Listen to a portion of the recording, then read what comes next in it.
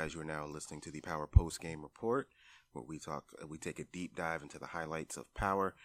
I'm one of your hosts, Triple D, and across from me, as always, is Carlos D. What's good? Not much, man. I'm just glad I finally nailed it on that third take. You're supposed to not tell people that, man. The magic of editing.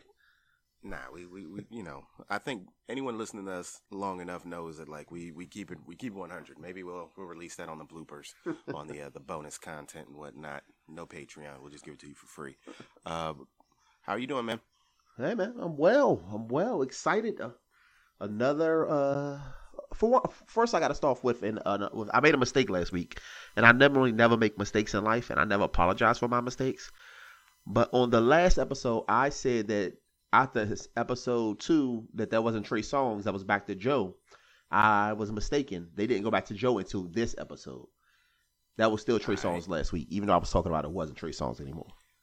Oh, good. You were confident, and you had me thinking that it was Joe, and just like on a different remix, I just never went back and listened to it again. So no, it's all good. I was with you. A part of it was my TV tricked me, because I watch almost all. I don't got a hearing problem, but I think I got a low key hearing problem. So I watch all TV shows with closed caption on. Okay. So when the show started last week, at the bottom of the screen, I even had it on the IG page. It said Joe, and then it started with "This is a big rich town." So I was like, it's saying it's Joe again, and I have a hard time, because even when you were telling me after the first episode that was Trey Songz, I have a hard time recognizing. I know it wasn't the same thing, but I have a hard time recognizing different voices. But this week it was definitely Joe. 50 finally was a man of his word, and he put the thing back the way we like it. No disrespect to Trey Songz, but we don't want him on this song. Yeah, I felt bad for the dude, because people were really coming at him like he was the one who made the decision, and it wasn't him. He just helped the dude out.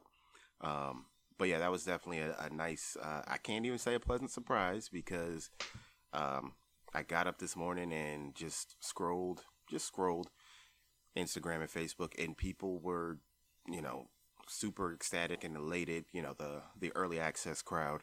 And I don't know, man. I know it doesn't really count as a spoiler, but it still bugs me a little bit. It's just let people, I don't know, it unless you don't have social media, it's almost impossible to experience things organic anymore. You know what I mean? Outside of people revealing that the song had been changed back before some people had a chance to see it, because it would have been nice for me to just click play and hear the song and just light up, but it is what it is. That's what I get for getting on social media before that. I did see somebody post, not necessarily a spoiler, but something that's kind of like they couldn't hold it in, you know what I mean? Which, my philosophy on spoilers is there's 3 reasons. Either lack of self-control, desperate for attention, or both. But once I finally sat down and watched the episode, I'm with you. This was a heavy, hard-hitting episode for episode 3. Mm-hmm. How did you feel about the episode generally, overall? I mean, just in general, 50, I guess this is his directorial debut, and he had been hyping it all week. If you follow him on IG, I like to follow him on IG because he's just so petty, and I'm into petty stuff and trolling and all that type of stuff. That's my kind of thing. So he was hyping it all week that this was going to be a great episode. It was his directorial debut, and to me, definitely the best. I mean, it's only the 3rd episode, but this was definitely the best episode of this particular season, and probably one of the best episodes of Power in quite a long time. It had all the elements, and we're going to get into a deeper dive, but all the elements that made the show a success to begin with. It had the violence, it had the sex, it had the intrigue. So this was definitely one of the strongest episodes of Power that we'd have had in a while. Yeah, I agree. And if it gets too many accolades for this particular episode, 50 is not going to let anyone live this down. I also follow 50, and he, like you, he's been sharing a whole lot about this, a lot of the behind the scenes pictures and all that stuff, and he was genuinely proud of this one and the work he put into it, and it showed. This was a really just a strong episode for the series. So let's dive in with heat off the brakes. We open up with Dre getting ready for transport, and his daughter dealing with a situation that she obviously had no responsibility in, but it could have honestly been something as simple as her waking up from a nap, cranky or whatever. And then we have my man Donovan walking in and pretty much being the best parent of the series, schooling Dre on how to hold his own daughter and take care of a child. What did you think of that pretty much opening interaction? Yeah, I mean, he basically lectured Dre on fatherhood, and it was like because Dre wants to. I guess Dre wants his daughter so bad, but I don't think he has the skills to be a parent. I don't think he knows what it takes to actually be a parent outside of trying to keep her alive and like provide for her financially. So it was an interesting dynamic how he couldn't get the baby to stop crying, and then within like in 2 seconds of holding her, he's like, "You're holding her wrong. Are you sure this is something you want to do?" And Dre like, "Yeah, I want to take care of my kid," but at the same time, you see he does have some type of apprehension about if he could properly do the parenting part of it. So I like that. I like that kind of dynamic of it. Yeah, and I just like that they gave Donovan this moment before what would transpire pretty much immediately. And that's a hit squad, pretty much running up in there and taking almost everyone down. Like for a split second there, the way they did the blood splatter and everything, I was shook because I thought the little girl took that bullet. And Donovan being the veteran that he is, just gets the situation under control. He takes a shot and pretty much lays down everybody that came through. The little toss the phone as a distraction thing was a smooth move. How did you feel about that action sequence? I think, like I said, for that being a first time director, I think it was beautifully shot. I think he got all different angles right. I thought the little girl did get hit when the blood spattered, but we later find out it was Donovan that was hit. And I think it was just a cool overall, just a really, really good action scene, which has been like a hallmark of this show, and what got people really hooked into it was kind of the violence of it, because it's not just like people getting shot. This was blood flying everywhere, splattering all over the place. So it was a real cool scene. Poor Donovan, like you said, he's one of the few guys on the show who, throughout it, seems to be just kind of stand-up guy. Here to do his job, here to take down the bad guys. There was no funny business with him being on the take or possibly being crooked or dirty. He was just a good guy. And then it mirrors what Dre's last words to him was like, good guys usually finish last, right before Dre, executed him basically. Which was all kinds of messed up. Down goes Donovan. I agree with you. Donovan and Raina were like the only two innocent people on the show. I purposely left off Yasmin because we don't know what she does off screen. She could be, somebody's connect out in the street. She could be doing hits herself. We don't know. But I'm right there with you. Donovan was like the only stand-up, genuinely good person in the show next to Raina. And to see him get done dirty like that by Dre, it's just like, okay, they're establishing early that everyone needs to go right back to hating Dre. It's like you kind of feel for him for a split second because he's dealing with the issues of his daughter being caught up in this. But when he does that, it's like, oh yeah, you're the worst. Like, you're dirty, and I forgot we were trying to kill you last. So we need to go back down to that.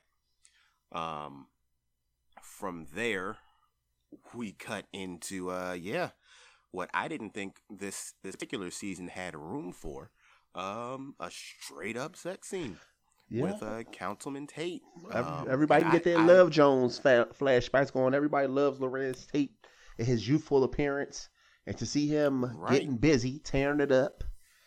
Yeah, and I definitely peeped that ring, like in the opening shot of that. I definitely peeped that ring. Oh, on the shorty. Yeah. But I don't that was. I don't think they ever gave us any background as far as Tate's personal life. I don't know if he's like married, if he has a wife. So they never really got into that. Right. So that could have been easily his wife. Right, and I think that's what made it so. What made that particular reveal so good, and to the reveal we'll get into later. But like, yeah, that was of all the sex scenes in Power. I feel like that was probably the rawest. That one almost looked like, okay, we could find this one on a site somewhere. Like, that one went there. So the funny thing about that was like, while 50 was pretty much promoting this particular episode throughout the week, like he said something to that effect, like, y'all love Lawrence Tate, like I can't wait for y'all to see him in the sex scene in this episode. And 50 being 50, I didn't think he was telling the truth. It was just like, 50 just says stuff. You know what I mean? Trolling again. So when it actually happened, I was like, oh, yeah, all right, well, here we are. What do you think about the? Go ahead. No, I was about to say, I'm with you. I thought there weren't going to be scenes like possibly, even though that's always been a big staple of the show is, the nudity and the strong sexual content. I didn't think we was going to have that this year either because, Angela's dead. So I don't imagine Ghost getting over her and finding a new partner. Tasha don't have no prospects right now. I think Lala, we have already got over the shock of seeing Lala, do a couple of different wins. So it's really nothing to have her and Tommy doing that again. So I was wondering where that was going to come from. And so this was a nice change up.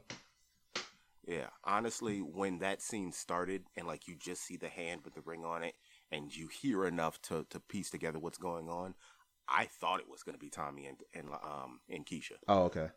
So when the camera zooms out and I was like, oh, all right, here we are. What do you think about, I got to give props where props is due. For Tate to slip on his customer service voice in the middle of the action and whatnot. I was like, dang, like impressive. Like he kept it together. I'm about to get into your personal life. Has that ever happened to you? Where a phone call? No, okay, that was easy, quick. No, like the easiest way to answer it. Like never gotten a phone call. What about you? I have never been the person getting the call, but I have had. Former partners get calls and answer them doing it, and it really was exciting for both of us. Stop or keep going? No, okay, kept so going. That means you kept going. Okay. Yes. And did you try to provoke a response? Of course. I mean, as a guy, you automatically try to do that because it's like it's an ego thing. Like, can you mess up her concentration? Can you get her to like let out some type of thing she shouldn't do it? So that was always a handful of times that happened. It was always a fun experience. Okay, I hear that. I respect it. So from there, Tate shows up to headquarters, springing and stuff. I was like, okay, now we know why he always seems to be so chipper and upbeat. If this is how he's starting his mornings, I'd be chipper and upbeat first thing in the morning myself. Mm-hmm. And that's when we get the shock and reveal that not only did Tate whip his campaign manager's ass, he also was banging his wife. That's just, oh man. Because at first, even when she was talking, I didn't recognize her until he asked about. I think he said something to her, and I was like, "Oh, that's the same," Because with the first time we see her, clearly she's not dressed for work. So when you saw her again, I was like, "Oh, damn, that is her." And how dirty are you to be? You beat the crap up in 1 week, and then the next week you just stole his woman. Right, like just messed up on so many levels, and she's just as grimy, clearly. So from there, we see that the DNC immediately sent, from that phone call that happened earlier that morning, the DNC sends over their Olivia Pope to take over. Goodness, what was her name? Ramona Garrity. Yeah, Ramona Garrity. Garrity. So going to be an interesting addition to his team, and just an interesting person thrown into the mix. Yeah. And we're going to probably get to it later into the show, but she automatically comes in and she's like, hey, we came to clean house and also check up on you. Said we are going to really commit to helping you get this governor's mansion, governor's race one. And then the first thing she really asks out her mouth is basically, who's Jamie St. Patrick and what's your connection to him? Fair. Yeah. And that was pretty much her getting right down to business. This, of course, came after she pretty much fired like 8 people Mm-hmm. First thing in the morning. Cold blooded.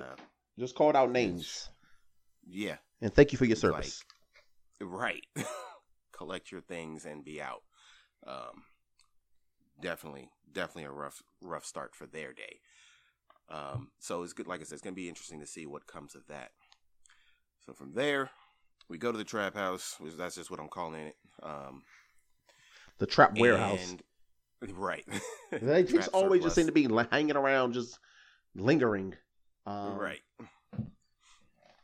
And yeah, go for it. Go ahead. No, I was about to say what you was about to say. Here comes Tommy, and here comes his lovely partner in crime, Keisha. And I will say Lala's butt must have, the swelling must have went down or something, because she looked a lot better in this episode than she looked in previous episodes.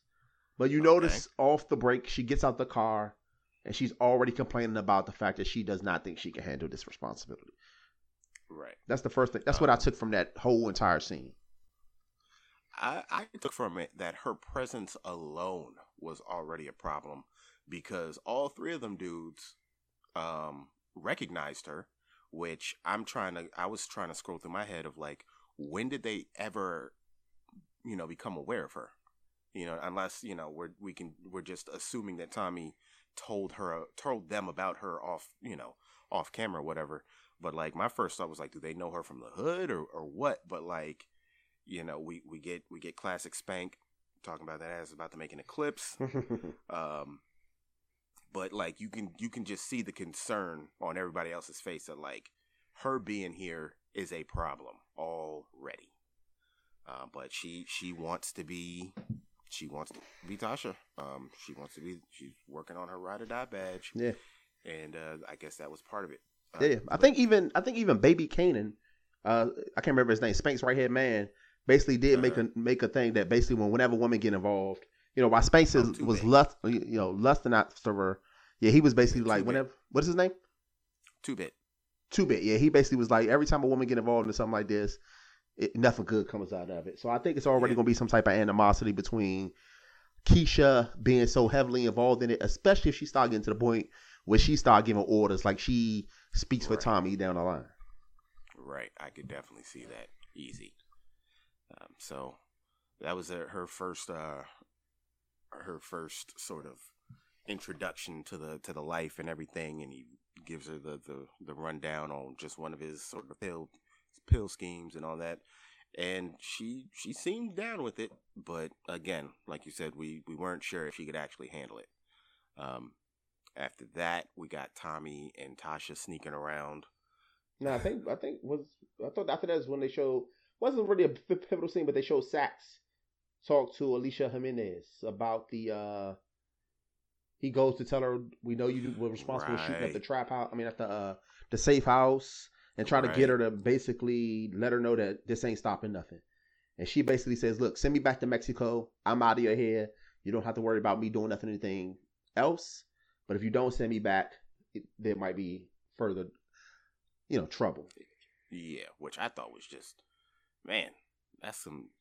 You have to have the confidence of a cartel leader to just say, you know what, we'll just call this a wash, and just go ahead and send me back to Mexico. I promise, quotation marks, I'll never cause any problems here. Just go ahead and send me back to Mexico, and we'll call this one a tie. We'll call it a draw. Like, but I don't know. Like, as weird as it sounds, like Sax, I kind of rolled with Sax just a little bit during this episode. He was just like, nah, I'm not doing that. As well as something that he does later on that we'll get to. I'm still confused as to, Sax has messed up just as much as anybody else, but he never seems to be the one that's on the short end of the stick when it comes to getting taken off the case. He's still, later on the episode, at the trial, he's still at the main prosecution's desk and everything. So it's like, this dude is really Teflon when it comes to any action happen to him, even though he's been in the middle of every mess up that the United States Attorney's Office has been a part of. Definitely. And this is attributed to 2 things. One, I have to give credit to another particular podcast that I listen to, but I'm afraid I can't give them free promotion because their numbers don't need it. But one, his first thing is that white privilege superpower. Because if you noticed, Tamika got fired, but he got to stay on the case. Two, the dude that took over, who honestly, right now, he's not making that big of an impression on me because I can't remember his name. So we'll just call him dude from Sex and the City because that's what everybody else calls him. He needs someone. He needs a pretty much a fall guy to at least try to rein this in. So that way, even if it doesn't go through, it still doesn't come back directly on him. So it's like, all right, Sax, like, you're pretty much going to be my puppet to try and get this done. Mainly because I just got here and you know everything about it for the most part. But let's be clear, fall through, it's right for you, not me. So I think like that's because everybody else is gone. Donovan was never really put in that position to be like an in-court presence. I mean, well, like Donovan is just an FBI like agent, though. He just works for the FBI. Right, He's not a lawyer. He's the feet on the ground guy. Angela's clearly dead. I guess they couldn't work out a deal to get Mock on camera. Of course, Knox is long dead. Sandoval dead. And Tamika got fired. So it's like it kind of has to be him. So yeah, that I think they kind of have to keep Sax around. Plus, he's the one. He represents the AUSA offices. Their eyes for vendetta. Like he represents their means for revenge for bringing someone to justice. Yeah, like I said, he's the only one that's even left from season 1 that started when they was first trying to take down even the idea of Ghost. Right. So you got to have somebody who still has some type of personal attachment to the case, because you get rid of Sax, like I said, everybody else is dead. Like literally everybody that's been a part of this case is, except other than John Mock, whoever he is, probably shooting another Fast and the Furious movie, is they're all dead. Yep. So from there we go to Tommy and Tasha sneaking around, doing their favorite pastime. Right. Hanging in cars, smoking weed. Yeah, and I got to be honest, this was one of those times where it was just like, you kind of see that, like, they're both kind of out on a limb where, hold on, I got to sneeze. Bless you. Thanks. We both kind of see where it's just like, okay, they both have issues that they're used to dealing with and having Ghost in their corner for. And they're both kind of like spinning their wheels together. Tasha's coming to the realization of like, oh crap, I really have to do this on my own without Ghost. And Tommy, although he won't admit it, is like this, like I'm really in pretty deep with this whole drug thing. Not just the drug thing, but mainly the Jason Middage thing in general. And I'm used to having Ghost be the voice of reason, of just being like, okay, let's come up with a plan. So like you kind of see them both like not really admitting it, but like kind of showing that like without Ghost, they're realizing that it's a bit harder than they initially thought. Right. What did you think of that?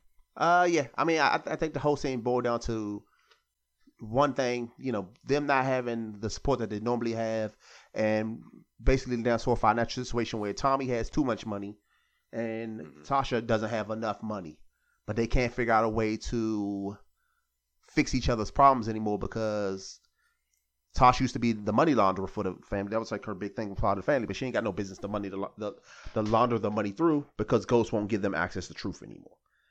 Right. So like I said, they both are realizing that life was a lot easier when Ghost handled a lot of the issues that we used to have. Yeah. After that, we cut to Choate. Tariq and his roommate, what is it, Brayden, something like that. I'll just call him White Boy. That's fine. Them chilling in the room, doing pretty much what we called last episode, that like they're both dressed well, I mean, granted, we're used to kind of seeing them slightly sometimes in uniforms and just like kind of dressed down, but like they're both noticeably doing their little come up thing where there's like they're dressing a little flashier, which I feel like it's a smart move that Tariq constantly says, that like the main people that attend the school are rich, so we might as well look it. We called it with the watch. The chain was way too on the nose. Did you see what the charm was on the chain? I didn't even pay attention to it. I noticed the watch because he was going out his way to talk about it and floss it, but I didn't even know what was on the chain. It was a plug. Oh, really? Yeah, it was a plug, which I was like, that's a little too on the nose. But we have Effie, who obviously, like, who she's already showing, I think, just grand scheme is the smartest of the three. She pretty much comes in and assesses the situation. She's already telling them, like, okay, she already knows about the Connect life and all that stuff. So she's like, all right, let's, go to your Connect and whatnot. And she tells them, like, tuck that chain in, pretty boy, which part of it is definitely, like, right on the nose. Like, yeah, like, Tariq is not, he's smart for where he is, but we've already seen how he's been played out in the streets with those kids who sold him, the bad drugs or the fake drugs, whatever.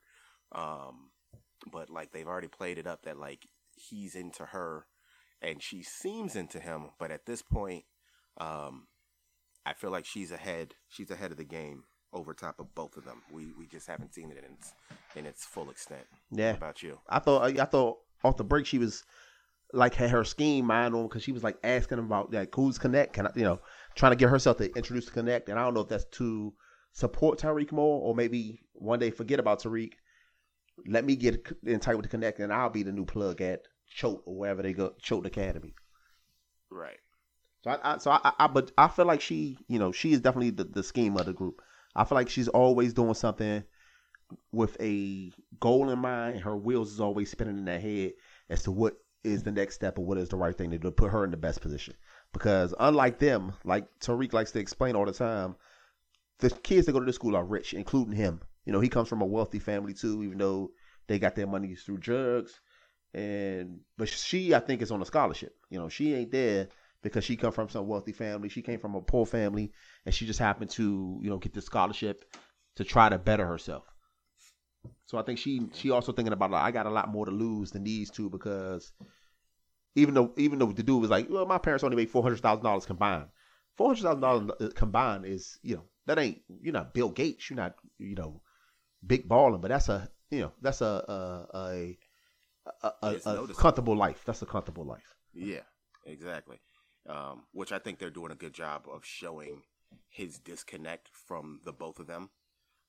Because even though in, general appearances, Tariq's family seems rich, like, it's no secret to us, the viewer, that, like, they're going through it right now. So, like, I thought it was a good way to show that, like, the two of them are disconnected from him. Like, yeah, he's part of the team, quote unquote, but, like, he's not going to understand everything that they're dealing with. So, anything else on that scene? No, I think that clears it up. We got it. All right. We now go to meeting time with Tommy and Jason, at least, or so we think initially, where this dude Middage is the big bad. He's not as crazy as Lobos, but he definitely has crazy demands like Lobos. He demands that Tommy, and then in a greatly shot switch, Ghost as well, break Alicia Jimenez out of jail, which is just like it. That's some Lobos stuff. Like, if it had not been, that's something Lobos would demand of them. Like, I need you guys to do this ridiculously crazy thing for me. And I'm not going to tell you how. I'm not going to help you. I just need you to do it. And like I said, that the way that was shot was just brilliant. And just, again, showing how in control that he is. How did you feel about that scene? Yeah, so I said, like, the whole time I predicted that eventually Ghost and Tommy going to team back up again. And I thought that this was going to be a forced team up. I thought the twist was going to be, he was going to be talking to Tommy about kidnapping Jimenez, and then he was going to say, and you got to duel with Ghost. So it was a nice twist when instead of that happening, you switch from him talking to Tommy to him giving the exact same speech to Ghost and give him the exact same assignment that, you need to kidnap Alicia Jimenez, and they both had basically the same response. How are we supposed to do this? She is in federal protection in a high profile case. It ain't gonna be easy. Just like this ain't kidnapping some random corner boy or something like this. This is like doing something that's like beyond impossible. So I thought he was going to force them to work together, but I guess he thought it was in a better sense to pit them against each other because he figured one of them would, find a way to make it work. And like he said, he was pleasantly surprised about who was successful in his task, which we'll get to, I guess, later, in this episode. Yeah. Honestly, when that went down, the laying of the orders, I thought that he gave them two pieces of the same puzzle. Like Ghost, either go like one way or another, this person's actions would assist with the other person's actions, and like that's what I thought was going to happen. But we'll get to what actually happened later on. From there, we got oh my gosh, TV Mother of the Year, Tasha, picking up Yaz smelling like weed. It was just like, that one was just like one of those, come on Tasha. Like I feel like Tasha is, as much as like they gave her that big kind of like that big exit note on last episode where he asked if she knew, and she goes yep. Like she took some L's this episode because that was just bad. Like there's no smoothness around it. Like you showed up to your mom's house to pick up your daughter smelling like weed, and then we see her come up with the scheme of running a daycare, which is just like, I understand you need to launder this money, but like, do you have to involve the kids? Because if the ATF or not the ATF, well, anyone, if the DEA and FBI kick in the door while those kids are there, that's a bad look, Tasha, and you put them in that position. Yeah, I'm surprised more people probably already do this in real street, because everybody got a big mama or some type of mama neighborhood lady that babysit about 1,500 random kids, and usually with no license and no type of thing. You just pay them in cash at the end of the week. This is Tasha's green big money scheme, is to, hey mama, let's make this into a, you say you're doing it for 4 or 5 kids and your granddaughter. Let's try to make this into a bigger thing so we can start a business and we can both be independent and not have to rely on other people's money. And then I think her mama's response was like, no, you should have worked on your relationship and we would be retired right now and we have to work no more. Man, mom's is so G. And it's just like one of those things where just like we've all kind of been there at least once or twice, where it's like, even though Tasha was scheming, it's like one of those things where you ask like someone for help, like your mom for help, and then she hits you with some shade that you didn't ask for. It's like, did you have to go there? Like, did you have to go there with it was rough. But I also felt mom where she was like, no, I'd rather not do this for a job. I'd like to remain retired. She was retired, and she was just kind of doing that to help out.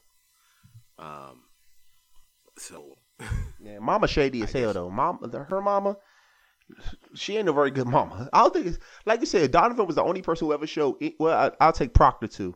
Other than doing illegal stuff to make his money to take his kid, there are no good parents on the show. Stay alive. Like Proctor seems to be a good father, and Donovan showed good fatherly skills, but nobody else on the show. Ghost don't got time for his kids. And don't even care when one of them dead. They never take care of the little one. Like I said, Tasha shows up smelling like weed to pick up her baby. We didn't see Keisha's son for 6 years. We didn't know what he was. Who else? Tasha's mom ain't nothing. Yeah, Cash just pops up with some crisscross braids in his head. Definitely. It's like no good parents on the show.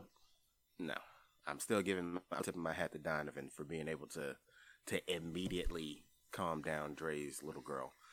But yeah, grand scheme, no, there's not a good parent among these actors.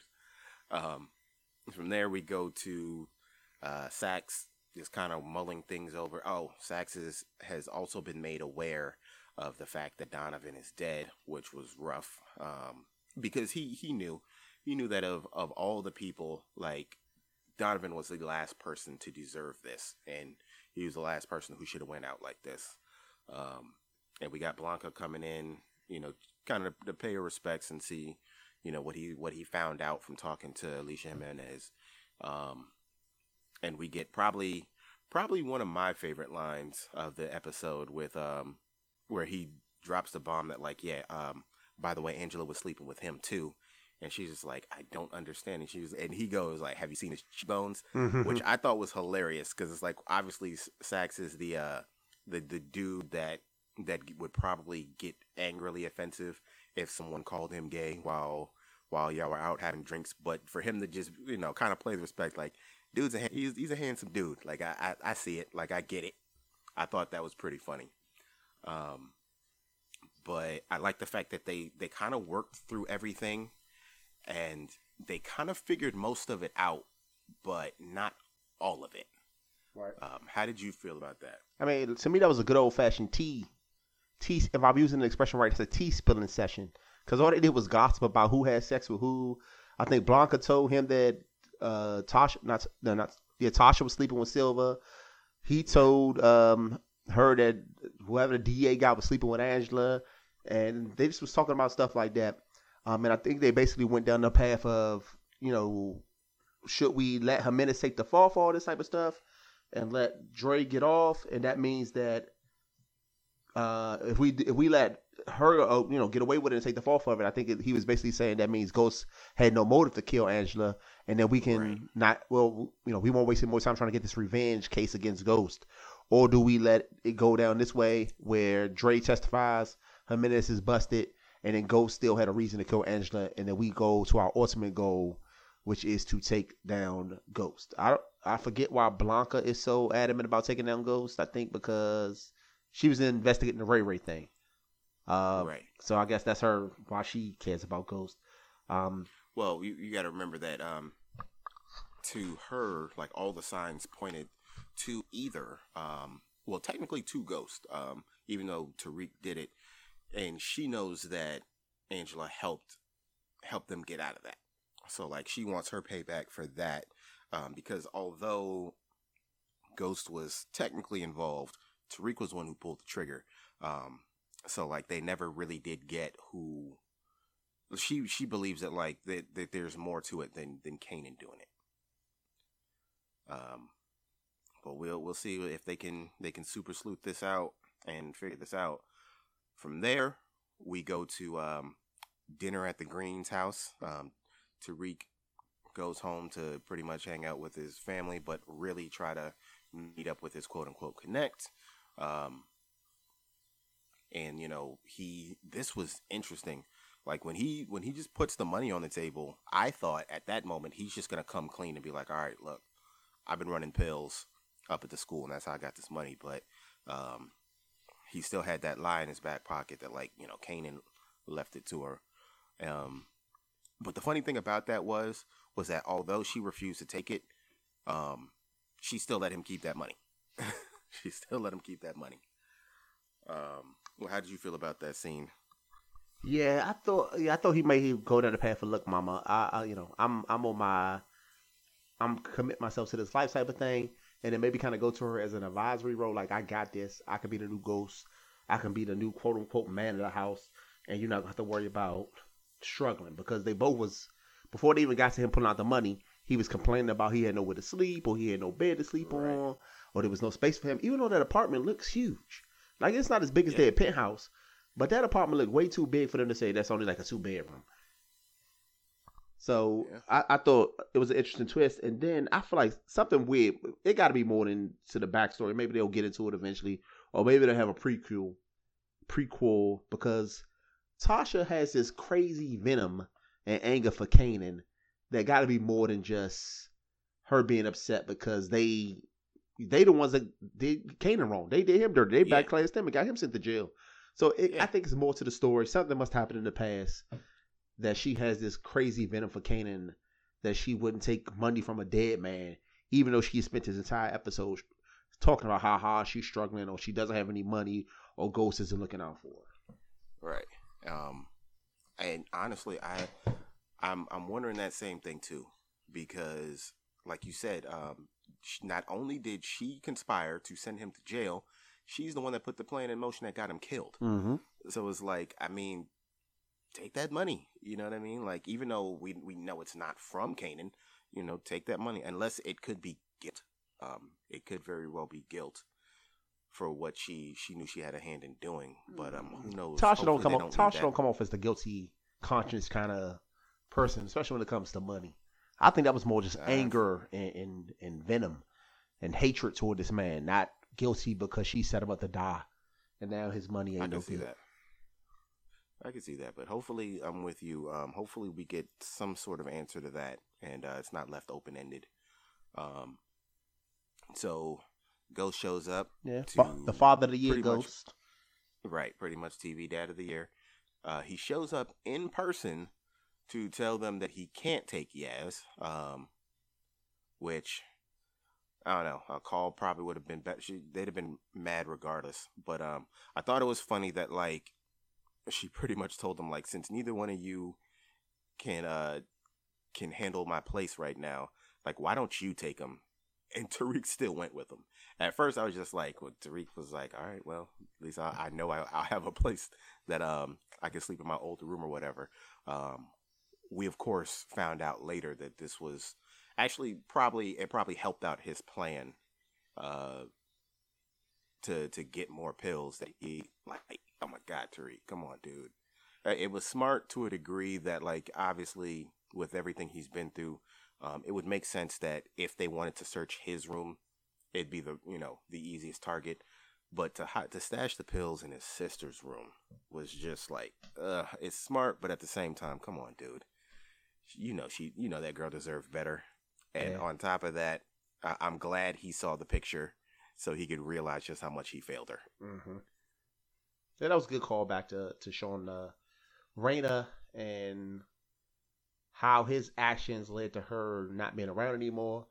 But yeah, I don't know if it's smart or heartless or whatever it is, but it is kind of cold for him to hide the drugs that she definitely would have been against him having to begin with in her room. But it seems like he did it because nobody goes in her room. Her room seems to be still set up the same way it was when she died. And I don't know the time frame as far as the TV show goes, but it's been a good year since she's been dead at least. At least. So for them not to have done anything at all to her room, that's probably why he took the avenue of hiding the rest of his stash in that room. Yeah. So we actually skipped over a part. Before we get to him going to get that stash of pills, we have a pretty strong scene between the two of them, where he goes is, and I at the very least I give him credit for at least trying to be authentic and be honest with Tariq, even though Tariq, in his no poker face having self, completely told on himself when he asked him, if he knew he was alive. But they still, ended that scene hugging it out. But a line that really stuck out to me that I think it could be really pivotal in how this all ends. He says, and I quote, "Everything I leave behind, I leave to you." He says that to Tariq, and my first thought is, that's a very poignant line to make. I don't even know if I use poignant in the right phrase. Someone will correct me, hopefully. But that sent me on this immediate thought of Ghost is gonna die. That's a weird phrase to just kind of casually throw in to this type of show and everything we've known and everything we've seen. I think Ghost is gonna end this thing dead. I think this series, I don't think he makes it. Which, just from an actor standpoint, it wouldn't shock me if Omari Hardwick wants to do different things. But like story-wise, I'm really on board of the I think Ghost is gonna die train, and I don't know if Tariq does it. I don't know if he goes completely Anakin Skywalker to Darth Vader and says, "I got to kill everything I love," so he kills his dad. But it just really sent that thought to my head. What did you think about that line? Even though I've never seen Star Wars, I think Anakin Walker is Darth Vader and Luke is the son. Yeah, that's what I'm saying. Yeah, that's what I'm saying. Like, Hold on, Darth well, Vader killed his father too? no. But he did kill a lot of innocent people. Oh, okay. But I'm just saying, like, there's Anakin Skywalker is Darth Vader. Um, so, Anyway, that's but a whole nother in, tangent. yeah. As far as the scene, But no, it makes sense though, because like in order for him to become Darth Vader, he has to take the life of quite a few innocents to make that transition into the badass that we know of Darth Vader. mm-hmm. Let's see. As far as that scene goes, like I said, Tariq's the worst actor of all time. So the Tariq and the actor that plays Tariq both don't have any type of acting skills or poker face. So he couldn't hide the fact that he knew Tommy was alive. The thing that caught me about that scene was that how Ghost keeps being adamant to Tariq, and in turn is pushing him further away by talking about how Tommy can't be trusted. But Tariq knows that Ghost just constantly lies to him. So I think him trying to tell him that don't be around Tommy, or if you mess with Tommy, you can't mess with me, is just going to push him closer to Uncle Tommy, because at least he knows he gets a straight story from Tommy as opposed to Ghost, because Ghost is even lying in the scene where he's trying to explain to him how you have to be honest with me and you have to be loyal to me. And I also think Tariq might, Ghost saying that everything goes to him if Tariq, if he dies, everything goes to Tariq if Ghost dies, did like that fuse that maybe it's best I do take my dad out, because then I'll be even further along in my goal of being the man, which I think he thinks he has to be. I hear that. But you know what I just thought of while you were saying that? Mm-hmm. Everything I leave to you. Well, everything I leave to you. That could easily be double edged. Because not only like my money, my assets, and stuff like that, but also my problems. It could very well lead to if Tariq really does get heavy into this drug game, if Ghost goes out, and let's say supposedly Jason Middage survives, he can come knocking on Tariq's door, like, yeah, your dad owed me a lot of money, and you're gonna pay his debt. Just throwing out theories and possibilities.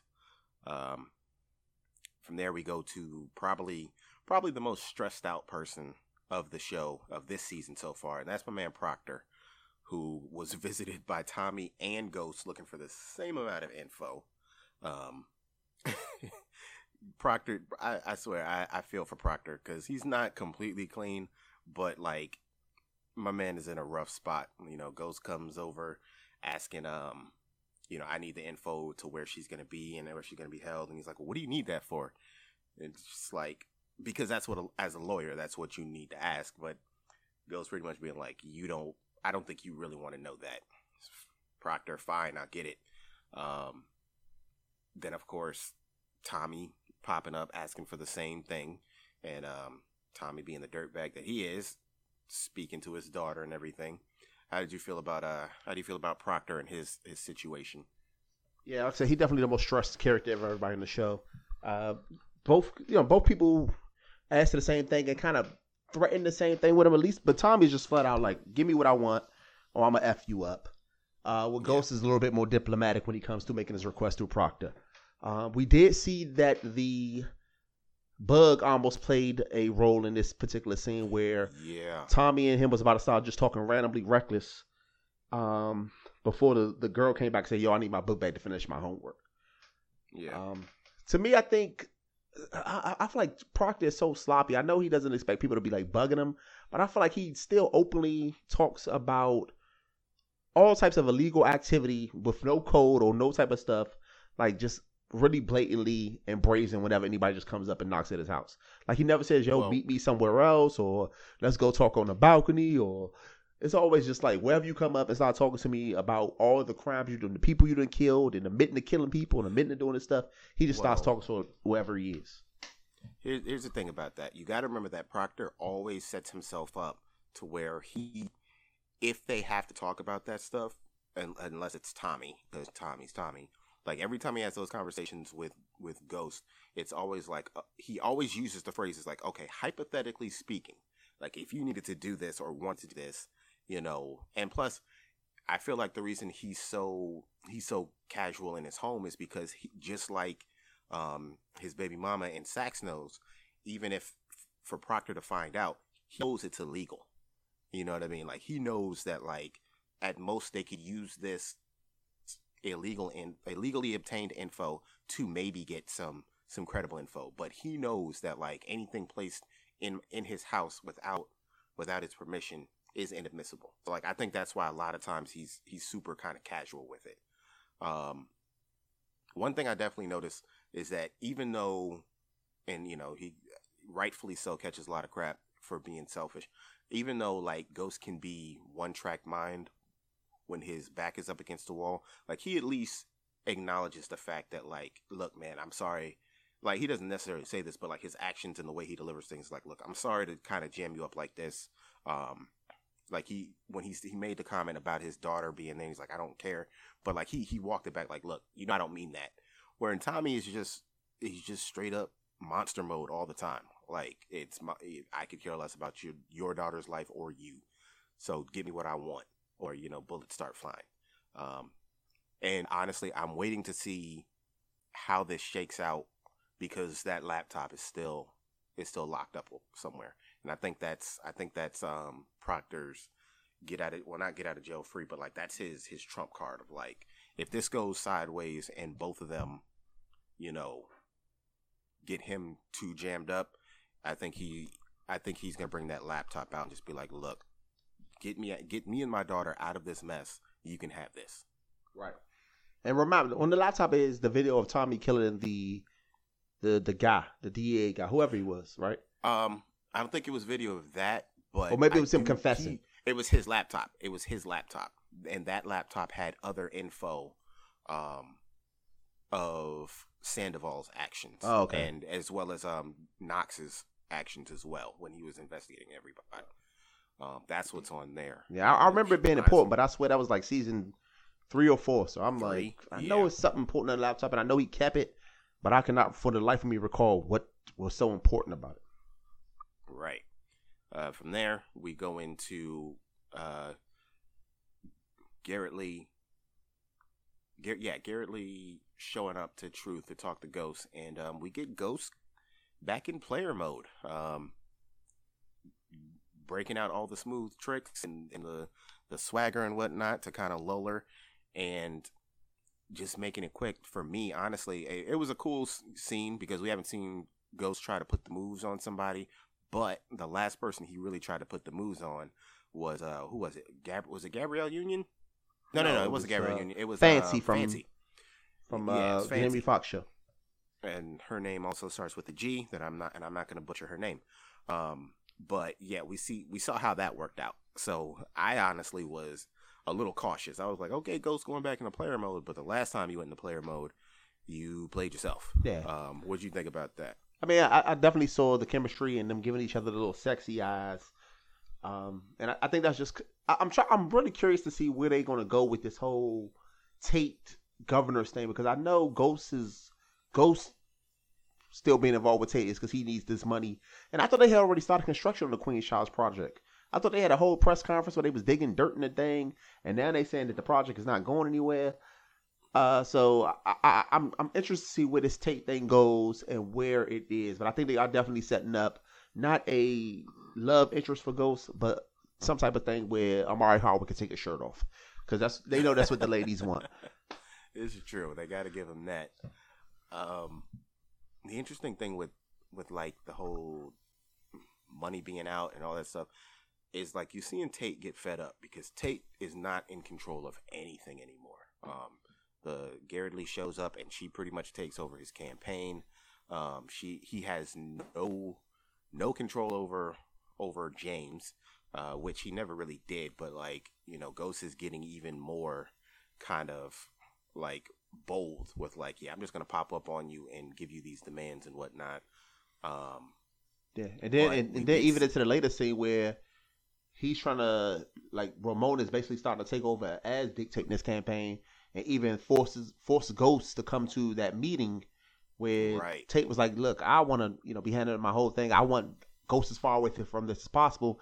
And people just keep finding ways to keep pushing Ghost deeper and deeper into tying himself to Tate in some kind of way as far as his campaign. Right. So I'm wondering how eventually the same way Ghost kind of like snapped on Tate um, when he was mourning Reyna. Like eventually, I think Tate is gonna do that to Ghost, where he just loses it because he's clearly not in control of his own campaign anymore, and it's starting to center around Ghost. His involvement from top to bottom.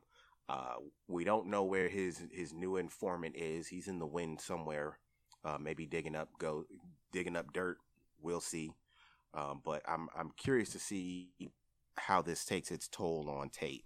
All this pressure and pretty much having to deal with all this pressure in the passenger seat. From there, we get another choke scene where it's looking like we got some some player action from Tariq and his roommate until Effie shows up, and surprisingly, Tariq pretty much lets everybody in that room, including his roommate, know that she takes precedence, kicks everybody out so that they can play chess. Um, and I think this is going to be the start of we're going to get some resistance from his roommate. And I honestly think that his roommate's going to be the one to torpedo everything, which it feels super easy, but it just seems like the most likely thing.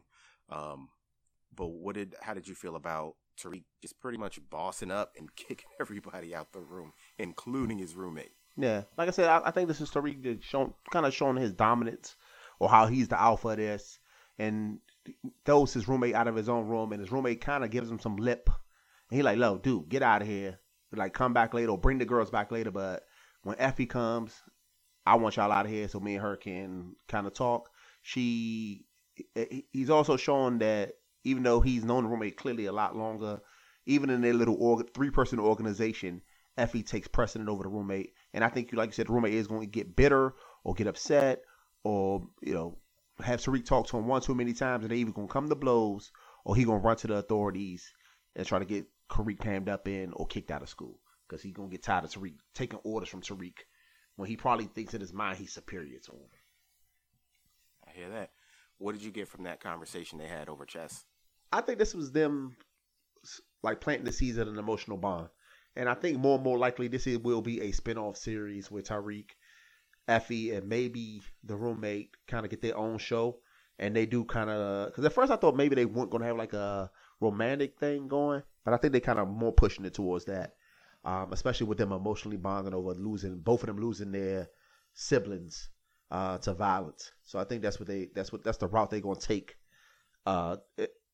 in a possible sequel. Because I think more likely Tariq is going to get a spin-off show with him getting further into the street life with his Tasha by his side. Okay. So let me tell you how this show has messed me up over viewing it. For me, obviously, for those of you keeping score, I didn't get into this show until maybe season 4, I think. Maybe even 5. To be totally honest with you, I was super late to the party, and I binged the first 3.5, maybe first full 4 seasons. But let me tell you how watching this show so quickly has kind of messed up my perception. So I got that same vibe in the beginning, like when he kicks her out and she sets up the chest and they just kind of start talking and everything. But because of the way this show is, and let me post a disclaimer, I am not a fan of the scheming love interest trope, especially when the schemer is female and a person of color. But like, while watching their interactions, and this just goes to show how good of an actor she is. Like, it kind of had me like on my edge of my seat. Like, I couldn't really tell if she was being 100% genuine or if she was trying to make a come up, because it almost seemed like she knew exactly what buttons to push. Like, she drops the info about her brother, and then she immediately asks about his sister. And like when she gets that reaction, she kind of walks it back just a little bit. the interesting part was like I'm watching the chess pieces while they're doing this. Like one of the first things she does, is she asks a question and she moves a pawn forward.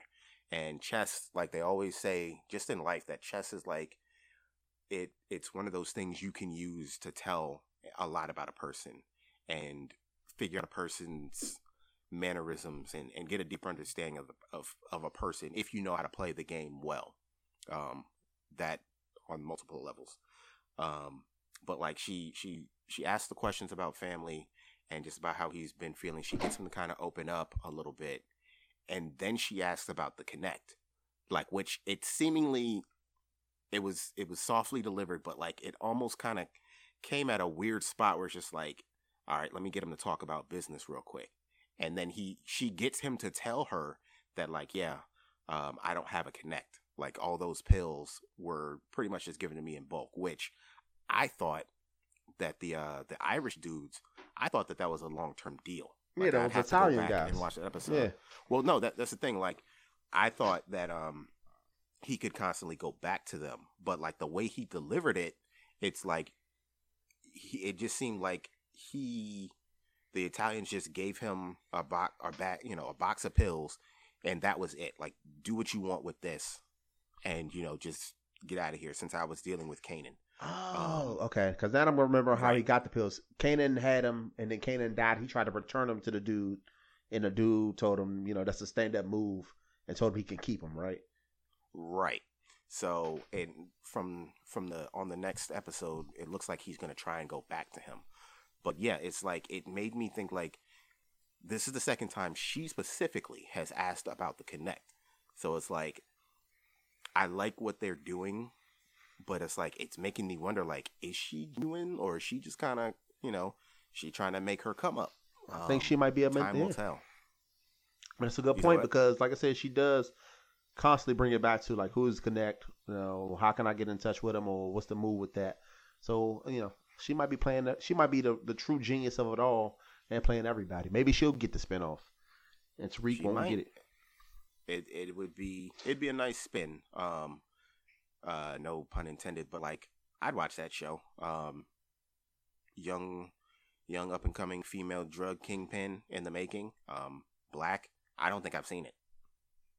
Like Queen of the South on USA, which I don't watch, but we got a Hispanic woman taking over or dealing with a cartel. I know it's not the greatest stereotype, but I'd watch a show of a young girl just kind of taking over the game and being the boss of it, you know what I mean? But sure, this is all theoretical until it actually happens. So we'll see. If it doesn't happen, somebody write that show or that movie. Just be sure you credit us. He's Carlos D. I'm Triple D. Come find us and we'll give you our real names for that check. So from there, we go to scheming on this kidnapping scheme. We get probably one of my favorite lines, probably one of the funniest lines next to "Have you seen his cheekbones?" We get 2-Bit and Spanky making fun of BG Black Grimace and how he lost weight. The only way black people know how to deliver a compliment is by making fun of you. And Slim Grim going, he's like, man, F y'all only got one kidney, which just. I don't know if that was written or if that was an ad lib, but that had me dying laughing. And I'm sorry to anybody with one kidney out there, but like just the way he dropped that line was hilarious. And then pretty much Tommy laying down the law that like 2-Bit, mainly 2-Bit, needs to quit trying to beef with everybody. By everybody, I mean BG, because every time BG says something or tries to get things in order, 2-Bit got something to say. And Tommy finally shuts that down. How do you feel about that interaction and pretty much their plan in general? Yeah, I mean, because I think in the last episode he pulled the gun on them because they were arguing and he pulled the gun on them last time. So I don't know what the animosity is. That was a funny line by him. I think from the reason why he only got one kidney is because he got shot when Ghost and Tom. Who was it? Was it Ghost and Kanan? No, Ghost and Tommy robbed the. They robbed Kanan because they needed to get the money to pay to get Tariq back, right? Right. And I think he was shot. Yeah, Ghost and Kanan. Yeah, they ran up in the safe house. Yeah, I forgot about that. That's Oh yeah, Ghost and Kanan they robbed Tommy to get the money to pay. What was her name? Junebug. Jukebox. Jukebox. Yeah, okay. Now I remember. So I think that's the reason why he only got one kidney now. Dang, So for that's them to keep mocking him tragic about it irony. is messed up. Yeah, that's tragic irony. That's messed up. Um, But they then, run into a problem. Go ahead. mm-hmm. No, I was saying you were asking about the plan itself. The plan, all stems on them needing a woman all of a sudden. So I think it turned to it's time for Keisha to earn her keep as a part of the organization. Okay, we had her do light work. We had her hide a weapon or throw a gun away. But now it's time for her to be actively involved in this conspiracy and take part Yep. in a major plan. Her and her big ass hoop earrings. Yes. Um, I don't know why. Well, no, I know exactly why my eyes kept going to them because not only was she like flashy for no reason getting out of the car with the shades, but she had those earrings that wouldn't even fit on your wrist. But yeah, it was time to step up, and you could see Spanky like just literally like, dude, in his mind like this is not a good idea. Um, but she's now part of the team. If she really wants to be a part of this was going to be her make or break moment. So before the breakout, we kind of have the like we said earlier, we kind of had Garrity, who I guess called in James, excuse me, to that meeting, and like we said earlier, Tate is over it. And she's another one, right up there with Effie. It's like her deliveries and everything. I was having a hard time trying to pinpoint whether or not she was being genuine or if she was working an angle. Like, I'll pose the question to you. Do you really think she's like into James, or do you think she's just trying to get him closer so she can figure out just how shady he is and get him in a position to where it's just like, all right, cool. I got exactly the info I needed, and now I can keep you away from this election as easy as possible. Now that I can get rid of you. What did you think of? How do you feel about that? I mean, I think she probably has some type of like physical attraction to him, but I don't think she has any type of serious interest in him. I think like everybody else on the show she's planning her own scheme to get whatever best meets her needs. So I think that, and that scene where she forces Ghost to come to the meeting, and then I think the later scene where she also behind Tate's back brings in Tasha to have the conversation about, look, you guys need to play nice. It looks better if Ghost is married and a family man to get what we need if he's going to be an intricate part of this campaign, which they keep trying to force him to be a part of. I don't know why Ghost needs to be tied into Tate's run for governor when all he is a businessman, a local businessman. I don't know why they need his face to be so constantly involved, but maybe they'll reveal that later down the line. But I think this Ramona is doing whatever she needs to get what's in her best interest. I hear that. Let's talk about this breakout real quick. Smoothly executed. And it looked like it was about to break down for a second there. Like I said, going into it, my thought on the matter was that like whatever Ghost was doing at the elevators I have no was idea. going to. It looked like it looked like he kind of shut them down or was working on them to keep people out of the elevators, so that he could maybe force a choke point to the stairs. I wish it was. thought that.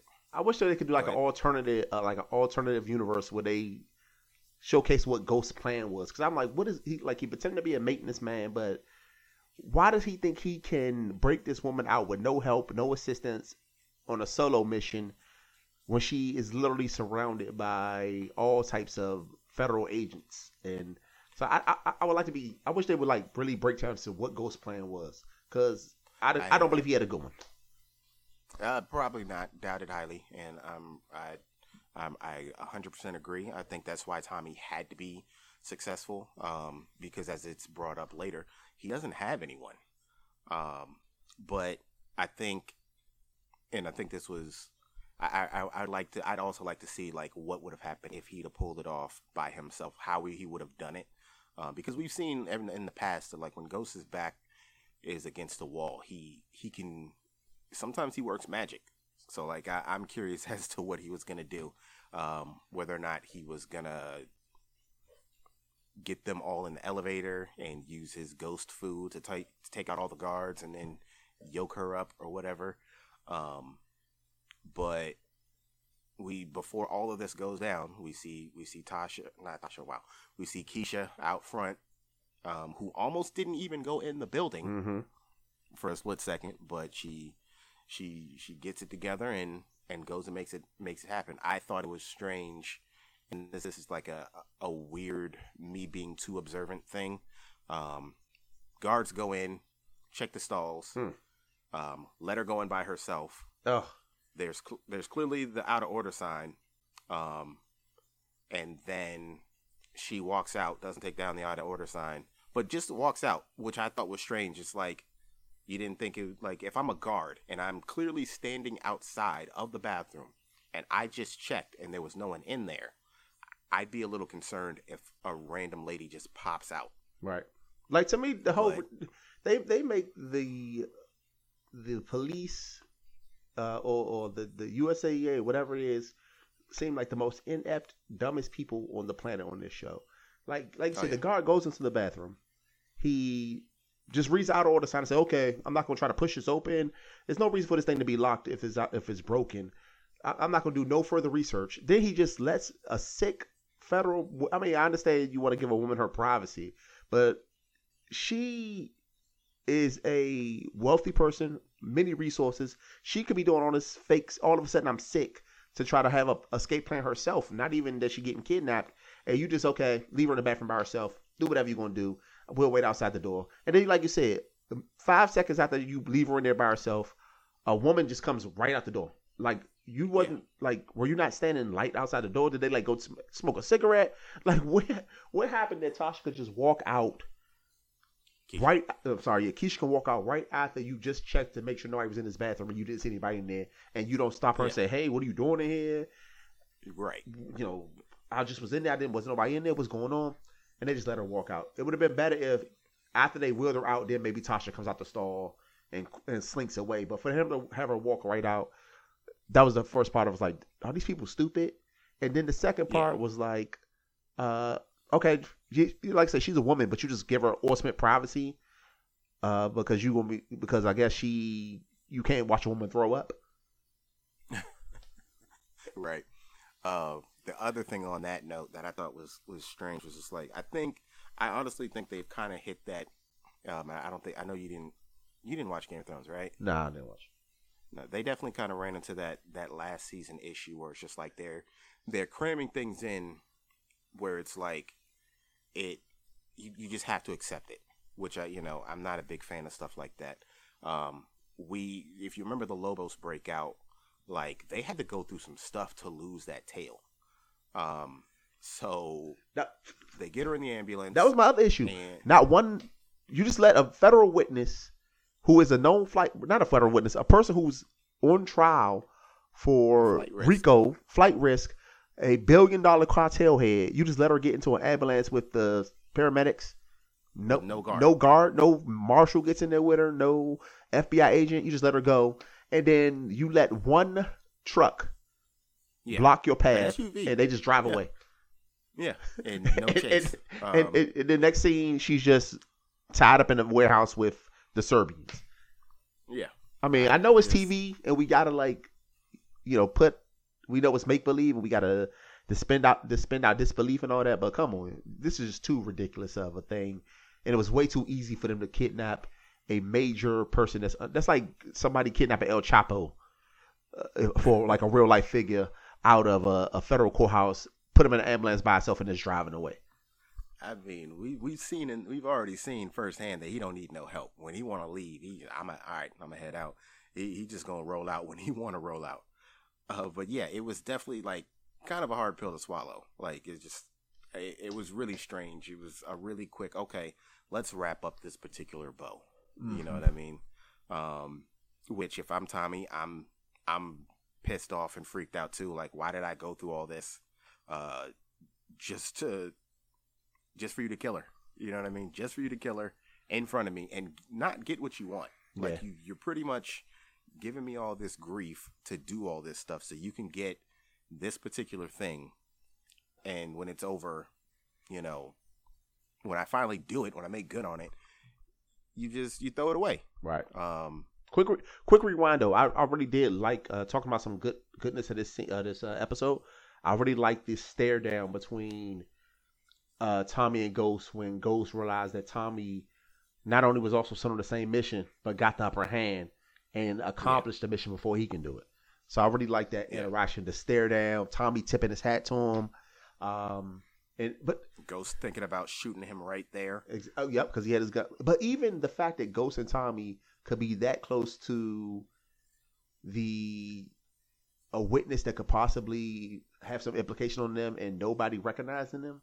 I mean, I know they're not like on the 10 most wanted list, but nobody recognizes him. Saxton didn't go walk in the hall and happen to see Ghost. I mean, Dre saw Ghost and recognized Ghost in like 1 second before he was even going to be led into the witness thing. So the fact that nobody saw him, but like I said, a lot of times I just got to think, this is a TV show. This is a TV show. Yeah. I like to do deep dives into it, but don't get too serious about it because we got to, it's make-believe. Yeah. I'll give them the benefit of the doubt that, you know, when they're moving Dre, they're tunnel vision. So I'll give them that benefit of the doubt, that they're just like, okay, let's get this dude out of here because we saw what happened the last time we tried to move him. And now the person that we feel is responsible for getting all of our agents killed is having an issue. Like, let's, you know, I'm pretty sure their attention was locked on him. So, like, I'll give them the benefit of the doubt on that. But yeah, that was definitely a good moment of them pretty much showing that, you know, when it counts every now and then, Tommy can get the job done with his team of misfits when he gets them all in order. So we get Tate pretty much dropping the bomb firsthand that, like, okay, we're out of money. Like, they're squeezing my pockets. And you need to do whatever you need to do to get some money, whether it's legal or illegal. And in walks in everyone's favorite racist, Simon Stern. My goodness, this dude. When he walked in, I was just like, oh, God, this is the last. You could tell Ghost was desperate to call this dude. And, well, he was drinking again. But, yeah, he walks in and he gives his bars, his asshole bars of, oh my gosh, he's just a great like character. He's not the villain, but he is a villain. Like when he dropped that White Lives Matter, when he dropped that White Lives Matter, I wasn't even mad because I was too busy laughing, just because that's how good of a character that's how good of a job of acting he's been doing. But then of course he had to let Ghost know that he's just as petty, and told him that, like, yeah, now I own part of Raina's legacy, which was like, okay, Ghost might kill Simon Stern by the time this is over, just off that line alone. How do you feel about the return of Slimeball Stern? Like I said, I think it was a good little kind of throwaway episode because I honestly forgot about Stern. I know Ghost had like schemed and got the upper hand on him a couple of different times, and he was really upset about that. But I guess Ghost back into the wall. At this point, I guess Truth is still open, and that's his source of income. But outside of Truth, I don't think Ghost has any money, and he still has to make those payments to Jason every 2 weeks at his $100,000. I forget why. Because I thought at first it was because he killed Tom, but I guess it was just because he disrespected the organization, and for him not to die, he got to keep paying them off. Oh, real quick, I gotta add that was a great motivating factor of and like you could tell just how in deep they both are. That he was like, all right, look, I'll waive a payment if you get this done for me, and that was enough to get Tommy to mobilize his hand for Ghost to try whatever 7 hitmans himself. But go ahead. Yeah, like I said, I mean, I just agree. Like I just agree with like like I said, if we had to pick like somebody who's winning the most this particular season, it is definitely Jason because he is making all the money. He's playing both sides against each other, and he's one that's still in a ultimate position of power. He's calling all the shots. He's pulling all the strings. So that kind of, I guess that kind of takes it to. Well, no, there was a quick scene with Dre, and basically, what was Zach telling Dre that Dre needed to he said he's help them free get to walk Ghost. the streets. Yeah, but they they released him, but they wouldn't give him his daughter. Yeah, and I got to be honest, this was the one time I borderline rooted for Sax, because even though he doesn't even know that Dre killed Donovan, I know Dre killed Donovan, and I like the fact that like Sax knows that Dre is just he's a slime ball, you know what I mean? And it's just the fact that like, all right, you got off lucky. Like, that's literally, you know what I'm saying? Like, he got off lucky with this one, but, you know, Sax being the opportunist that he is, like, okay, if you don't help us, you're never going to see your daughter again, which I was kind of happy to see, and I'd never root for someone being withheld from their kids, but this one fictional time, I'm with it, because for him to do Donovan like that, he could have just left, you know what I'm saying? He could have just tried to run and left Donovan alive, but he straight up killed Donovan right after he saved him and his daughter's life. So I was like, good. Like, I'm glad they didn't just hand over your daughter. Like, I'm glad you're kind of free, but you're not. And you saw how quick he flipped and gave them Ghost. He was like, yeah, he was there. Like, he quick. Yeah, he was at the Jimenez kidnapping. Yeah. So I wonder if Dre is just free. So Dre is free in the sense that he is just out of the I can't even speak. Out of the protection of the police, and he may be facing some charges, but he's free to like walk the streets for right now. So I'm curious to see. But and then let's kind of go into the final scene of the episode where Ghost finally breaks down. He calls Tommy because I think this may bring Dre back into it in some kind of way. But he calls Tommy. And he is basically like, look, Jason is a pain in both our sides. We need to team up, which like I said, I've been predicting this entire season that they're going to eventually team up to go after this Serbian dude because he is kind of messing them both over. But Tommy is like, no. And he even throws a shot at Tommy like, you in over your head. I've always been better at this stuff than you are. So let's team up. But true. Yeah. Yeah, petty. Like, we as the viewer know that is fact, and Tommy even knows it is fact. But that was not the best approach if he really wanted Tommy on his side. And in turn, Tommy basically says, "Look, Ghost, we ain't gonna be together no more. The next time I see you, I'm gonna cancel Christmas." And basically, he let Ghost know Ghost's worst nightmare is coming alive. All the stuff Ghost claims is he's doing it for his family, or I'm doing it because to protect the people I love and the people I need to take care of. But at the end of the day, Ghost has nobody left. He lost Angela. Yeah. He lost his wife. He barely has a relationship with his daughter's a child, his youngest daughter. One daughter is dead. He barely has a relationship with his son that's barely holding on by the strings. He has no more protection in the streets because he has no team, he has nobody. And then even in his professional life where he's trying to be the straight edge businessman, he had to go to one of his worst enemies even to get enough money to keep himself from getting killed by his street ties. So Ghost literally at this point is all alone, and Tommy really threw that in his face. Yeah. I was happy with that scene for two reasons. Well, I think the first thing that kind of got me was like, wow, we're doing the team up call early. Again, this is episode 3 of 15. And it's just like, I think it's 10 and 16, yeah. Yeah. I was like, are we about to do this team up now?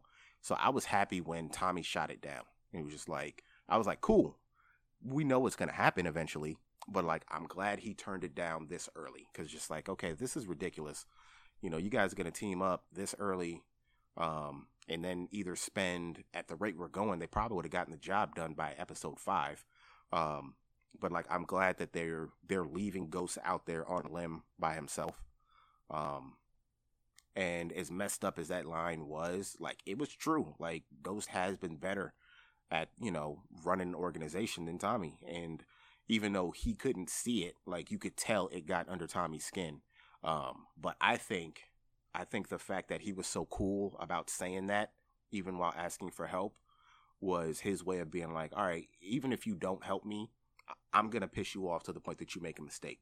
Because if nothing else, Tommy's hothead is what usually leads to his mistakes. So if he can't count on his help, he can definitely count on him leaving himself open at some point. So yeah, it's going to be interesting to see what happens from here. Real quick, Keisha stepped up and said that you can launder your money through the shops again. No, yeah, I forgot about that. Yeah, because she really, for some reason, she does not want Tasha and Tommy to have any type of interactions. And I wonder if Tommy was serious when he was like, "Oh fuck," he like, he was basically like F Tasha. I wonder if he's just saying that because he needs that money to be laundered quickly, and Keisha's gonna be the best way to do it, or is he really no doubt done with Tasha? No doubt in my mind. There's no way he's just gonna cut off Tasha like that. Like, Tasha would have to do something to get Tommy to be like that for real. He's doing what she wants because that's the easiest way to kind of, get her to do what he wants. And it's just like, you want me to cut her off? I'll cut her off. Because even still, like an episode ago, she was like, you need to leave her alone, and everything that happens, it comes from us. And in this episode, they were still hanging out. So I think we're still going to get a few more of those scenes before she catches them hanging out. Mm-hmm. But I was surprised to see her step up. So now he'll probably have two outlets to launder his money, the daycare and through her shops. Right. But they also left it open that she might come across that money that he was trying to hide in the warehouse, and that might come back to haunt him. Mm-hmm. Yeah, I noticed because when she got closer to the door, I thought he was going to show her, but he just kind of shooed her away. So that's an interesting thing. So yeah, I mean, that was pretty much the episode. Like I said, one of probably the best in a while, and definitely easily the best of this particular year. And I think because it just went back to the roots of the show. It gave us everything we wanted. It gave us some scheming. It gave us some intense violence. It gave us a little bit of that nudity that people like to get. This softcore pornography.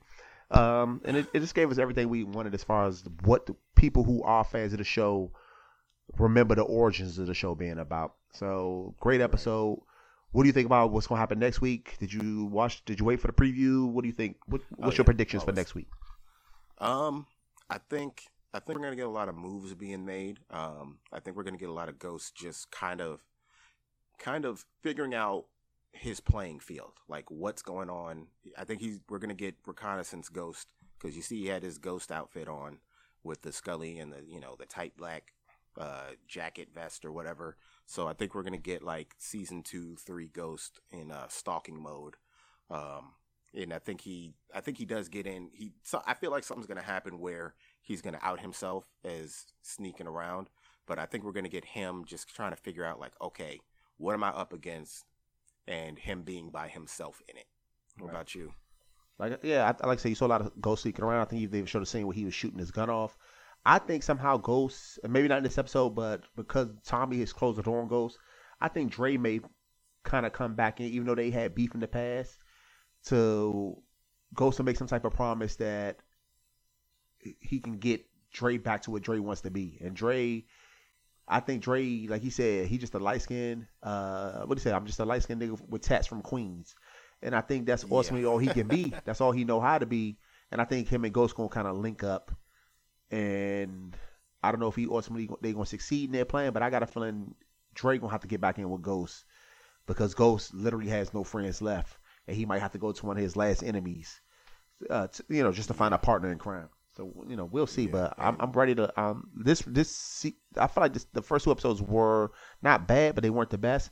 But this episode 3 really got my juices flowing to get me really excited about the show again. So I'm looking forward to see what they got coming up. I hear that. Right now, are we both in agreement that Jason is in the lead right now? Oh yeah, he's winning. He's the star. He calling all the shots. He's the main man in charge. Nobody messing with him Top right of the now. power rankings. Yeah, literally, Yeah, if there was a top 25, he would be at the number 1 position. Hear it. Probably followed right behind Tommy, but by a mile. Yeah, and then he's Ghost the clear at number 1. 3, maybe. Yeah. So yeah, that's gonna do it for us this week. You know where to find us on all those good outlets: Spotify, Google Play, Stitcher as well. This is on Stitcher. Wherever right? you can find great podcasts. I think almost every podcast, the major ones, so Google Play, SoundCloud, Stitcher, Apple iTunes, Spotify. Of course, SoundCloud is the whole site. Wherever you can find great podcasts, you can find this show. And right now, it's still under the PLP podcast. Everything PLP podcast timeline. Follow us on the Instagram. I guess if you really wanted to send an email, you can send an email to the plppodcast@gmail.com. And then tell them how they can reach you, Triple D. They can find me on Twitter, Facebook, and Instagram at Off the Clock Pod or FFTHA Clock Pod. My podcast as well is on SoundCloud, iTunes, and Google Play. And if you'd like to email me, you can also email me at offtheclockpodcast@yahoo.com. And as always, it's been a good one, and we will see you guys next week. Peace. Later.